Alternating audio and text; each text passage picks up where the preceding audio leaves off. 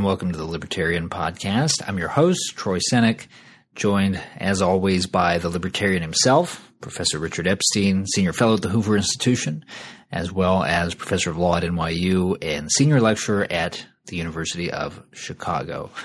Today, an issue that we've been tempted at times to avoid, Richard, the 2016 presidential election. And I bring this up this week because your most recent column for Defining Ideas took the form of an open letter to Donald Trump.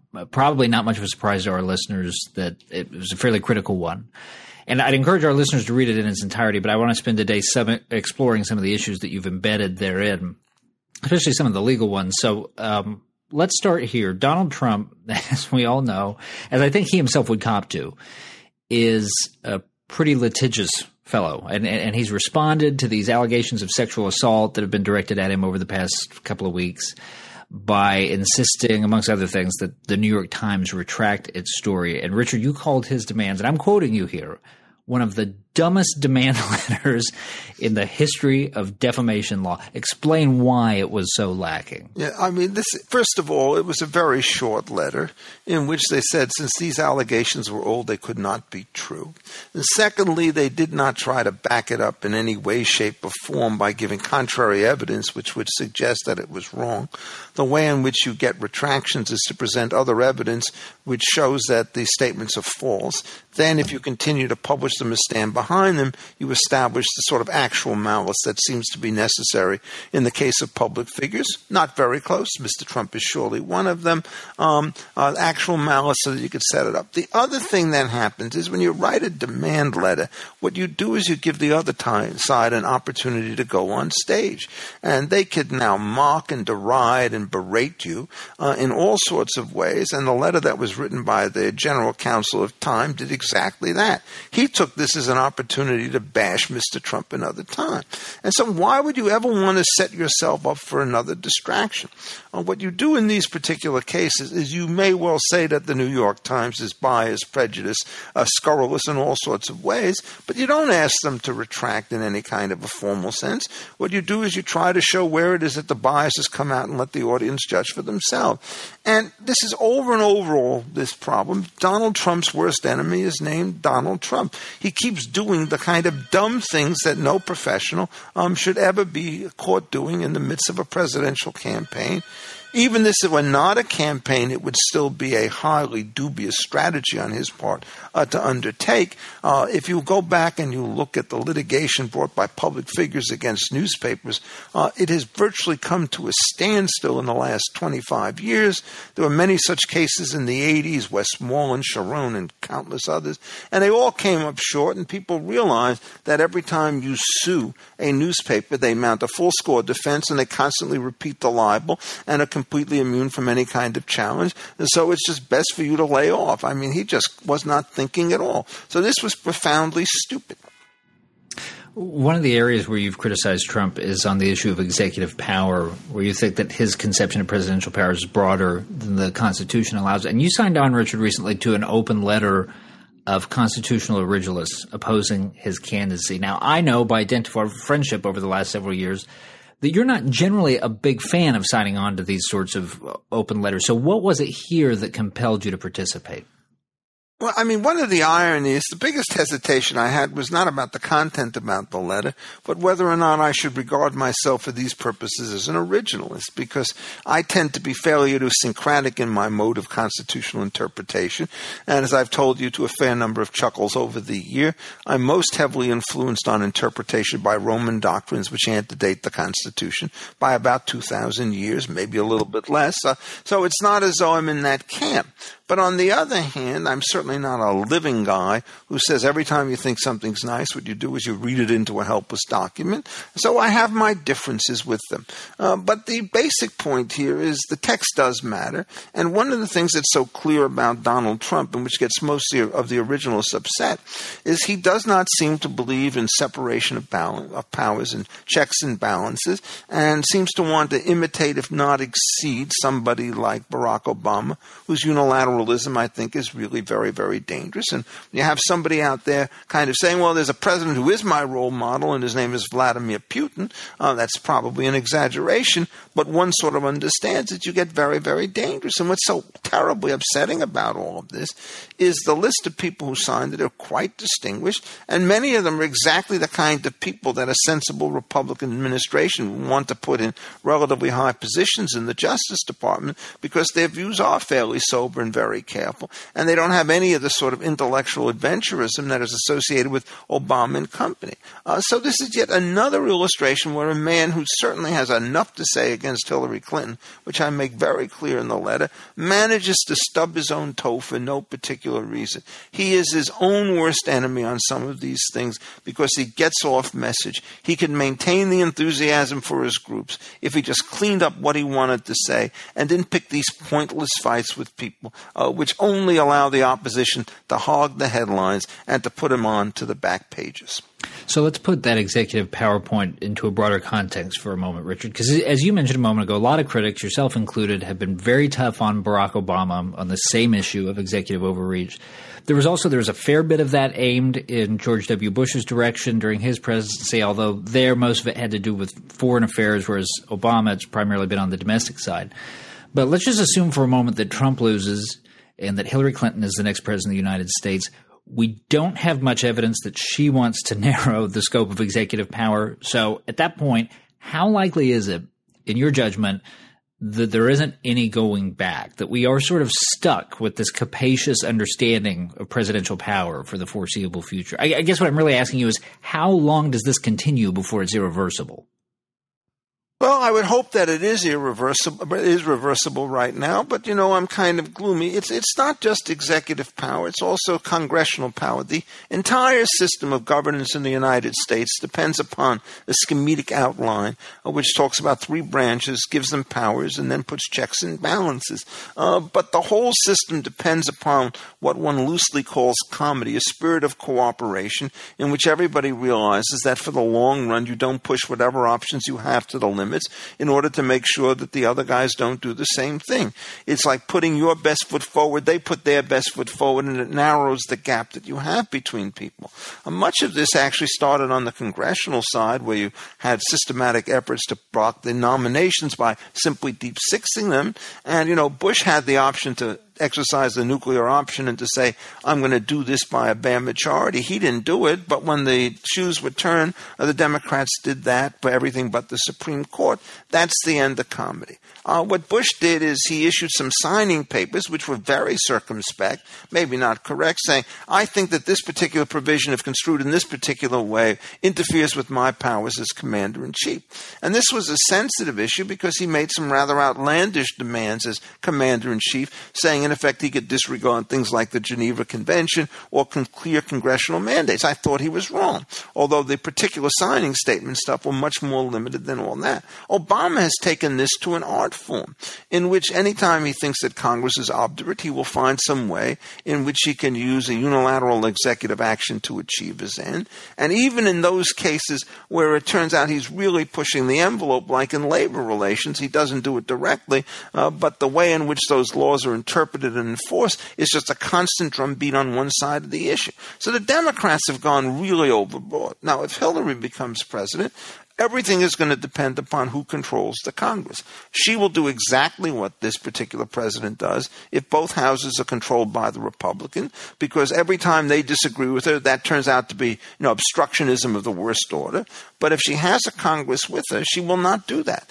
She will essentially work through the Congress in order to get whatever she wants and avoid the charges of illegitimacy. And that will basically, A, improve her public standing, and B, increase the prospects that whatever she wants to do will succeed if it's challenged in the courts or challenged after administrative rulings or something of the sort. So you can't really answer that question until you know what her distributions are. But if one thinks that there is in our good friend, Mrs. Clinton, a sort of a built-in sort of content, a built-in system of self-control and self-restraint, a kind of a balancing wheel, I don't think that's part of her. I think she will do whatever under the circumstances she thinks best.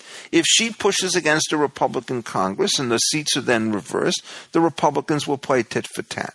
The only way this could end is if the party who deviates from the traditional rules on comedy is the party that then restores them unilaterally. Because if you ask the other side to make the change, then you'll get the situations where the Democrats bust the filibuster rule, the Republicans put it back in, and then the Democrats win again and they bust it again, and so you get two different sets of rules. Comedy is the only way in which you can create cooperation over time. Well, let me have you play out a specific scenario on that very front, because when Justice Scalia died, the Republicans in the Senate almost instantaneously coalesced around the proposition that they were going to block President Obama's nomination of Merrick Garland from the court. This week, you had comments from John McCain suggesting that the GOP would continue blocking a nomination if Hillary Clinton becomes president, although he's subsequently tempered that a little bit. That assumes, of course, that they have the numbers in the Senate. If that is the case, is that a tenable position for the GOP, Richard, to keep basically the 8-member court going indefinitely? Well, I think it's an extremely high-risk game, and what the Republicans are really saying is we would like somebody to essentially recognize that we're not going to let the next appointment take 5-4 and make it 4-5 the other way around.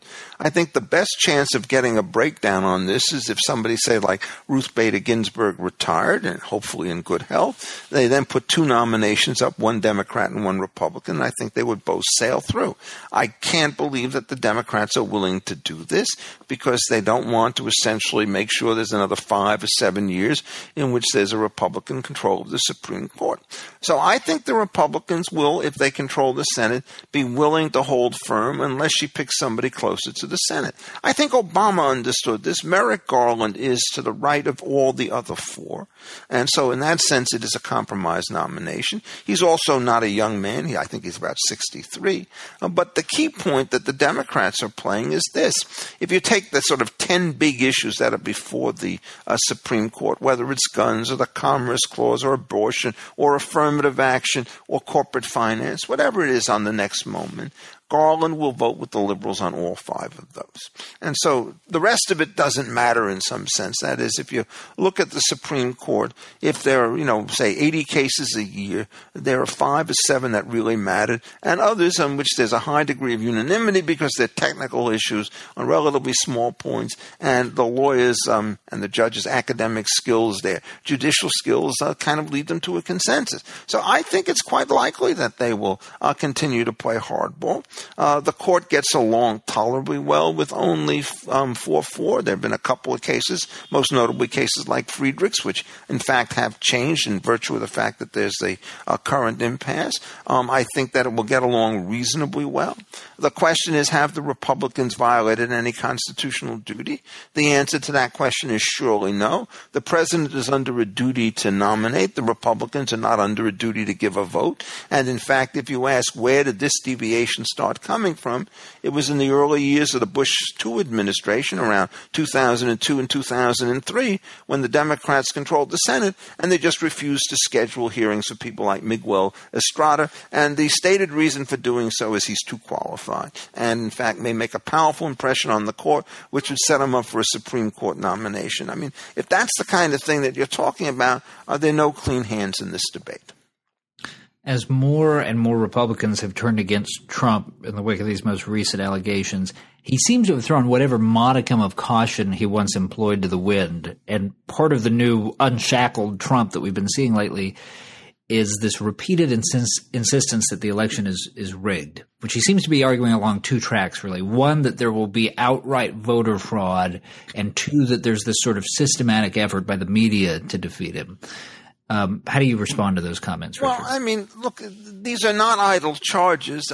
If you look at the media coverage, it turns out that Trump plays into the hands of the Democrats. He starts to talk about somebody's leg or a face or appearance, makes some desultory remark, and all of a sudden all the WikiLeaks with respect to Hillary Clinton and the FBI disappear from the front page. Newt Gingrich had a piece out today saying the ratio is 23-1. I agree with Gingrich that, in fact, improprieties in office, which the FBI thing talks about, is a much more serious business than sort of marital infidelities or indiscretions or inappropriate statements. And so what Donald Trump has to do is he has the cure in his own hands. He just stops talking about the kind of stuff which is more lurid and drives everything else off the front page. page.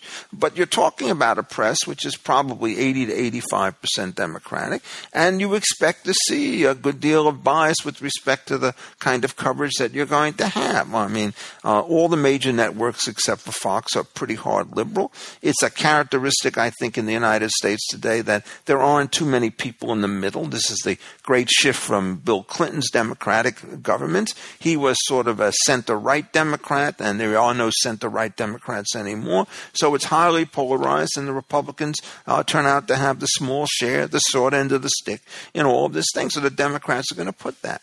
On the voting issue, I mean, look, I keep reminding people I'm a professor of facts. I'm not a professor of law, rather, not a question of fact.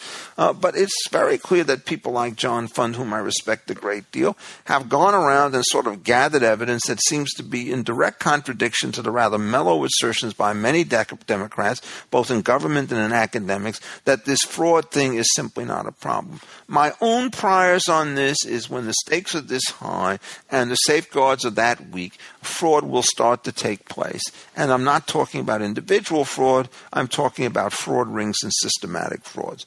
The allegations on the Republican side that I've seen but have not verified, so I just want to say it that way, are that if you look at the people who vote in key states, it turns out that if you check them against people in other states with the exact same dates and birth dates, so that the implication is that they're just lifting data from, say, Oklahoma and they're importing it into Virginia, and that would be massive vote fraud of one sort or another.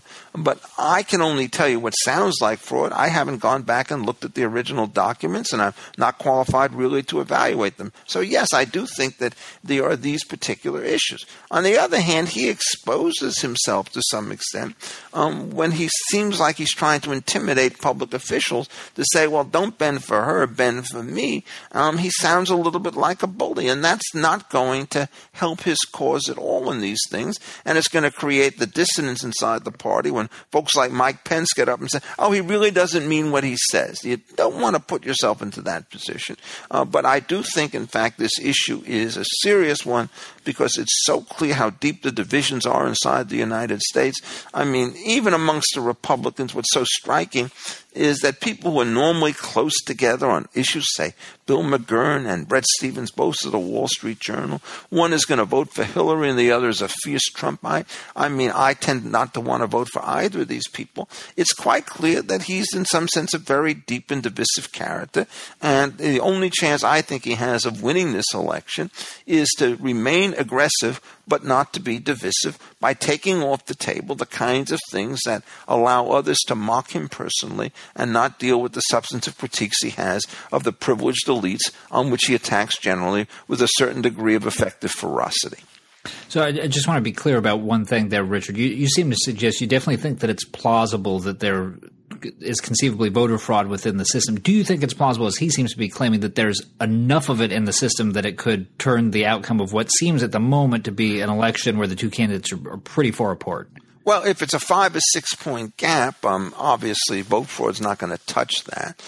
If it's a small Florida type situation, it's absolutely critical. You remember the disputed election of Al Franken in Minnesota, where the court stonewalled the recount, I believe. It obviously made a difference there. But no, you're absolutely right. If the vote turns out to be 51-44 and the rest goes to minor parties, nobody's going to be able to explain that they managed to steal 4 million votes in order to do it. But it depends on which poll you read. I mean, I read one poll. I don't believe any of them because they all go all over the lot. And what it suggests is every time that Trump shoots off his mouth about one of these sexual innuendos, midnight tweets, he loses votes. And the moment he shuts back up again, he kind of wins them. And so this particular poll, on a continuously running basis, actually had him ahead by 2 points. I think the Nate Silver has him pretty much down on these things. One of the things that's very clear is that there's a lot of volatility left in this kind of election. If he plays his best ground game and she continues to be passive, what will happen is he will then dominate the news and will make up ground. But if she remains passive and he acts like a jerk, then she's going to continue to gain by saying nothing. Let the other fellow hang himself. And that's the piece of advice he doesn't want to take. He gets so personal on this that essentially he becomes his own worst enemy when he's got a lot of stuff about her which is very potent. I mean, I did not spend most of my time in that column giving her any advice. And the reason is I think she's absolutely impervious to advice. There's nothing that I would want to say to her that she'd have the slightest interest in accepting. In fact, I regard her in many ways as an extremely dangerous candidate, precisely because she's so rigid on the one hand, and I think, particularly after the FBI and similar scandals, so disreputable on the other. This is not a very happy election choice, I think, for anybody. So the last question that I'll put to you, Richard, we've only got a couple of minutes here, but the thread running through a lot of the Trump criticism, especially from the right, is that this is a guy who just, at the end of the day, is unfit for the presidency. So let's consider that for the moment as sort of an abstract proposition. We put him aside, we put Hillary aside. What makes someone fit to be president? What would you point to as sort of the necessary and sufficient traits that someone needs to have in order to do the job?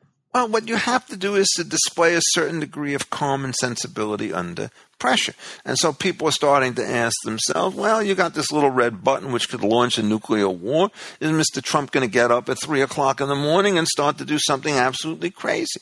And, he'd obviously say, I would never want to do such a thing like that. And people say, well, I'm not so sure. After all, he throws tirades all the time. She, of course, is exactly the opposite. She's the ultimate in self-control. And she never tips her hand in any one of these kinds of dubious ways. So she's not going to push the button. Well, if you lose on the button issue, it doesn't matter if you're going to win on welfare reform, frankly. And so what he has to do is to make it clear to people that he's not like that. But the scuttlebutt that keeps coming out is he has a dozen handlers who tell him pretty much what I tell him, and they have inside stuff, and he just listens to them for a day, and then he goes off again, and nobody can bring him back to the reservation. So that just kind of fuels the stuff with respect to fitness. With her, the charge is very different, but serious. Nobody trusts her. And there's a huge reason why it is that that's the case. But nobody trusts her because they think she's eager and greedy and disreputable and dishonest, but they don't regard her as rash and crazy. So what happens is, one of my friends put it, having listened to these two descriptions, and he meant this as an insult to both of them. He said, I think you ought to vote for the criminal, i.e. Hillary Clinton, because she's going to be less dangerous than the madman. Now, those are two very pejorative characterizations. He has to work overtime, I think, to avoid his. He's a newer quantity. He has some degree of motion. Although some of my friends say it's all over. He's done too much of this too often that he can't possibly change it. She can do very little to change her image because it's so long and so inbred in the public. And my guess is all the WikiLeaks and stuff that is going to come out will only make her behavior and that of her party officials worse than it is. So I think it's hers to lose, but I don't think it's beyond possibility that he will win. And heavens knows what will happen if he gets into office, because he's such an unpredictable sort. All right. Thank you, Richard. And thank you to our listeners. And remember, you can find Richard's weekly column, The Libertarian, by visiting Defining Ideas at hoover.org. And you can follow him on Twitter at Richard A. Epstein. For the Hoover Institution, I'm Troy Senik. Thanks for listening. This podcast has been a production of the Hoover Institution. For more information about our work, please visit hoover.org.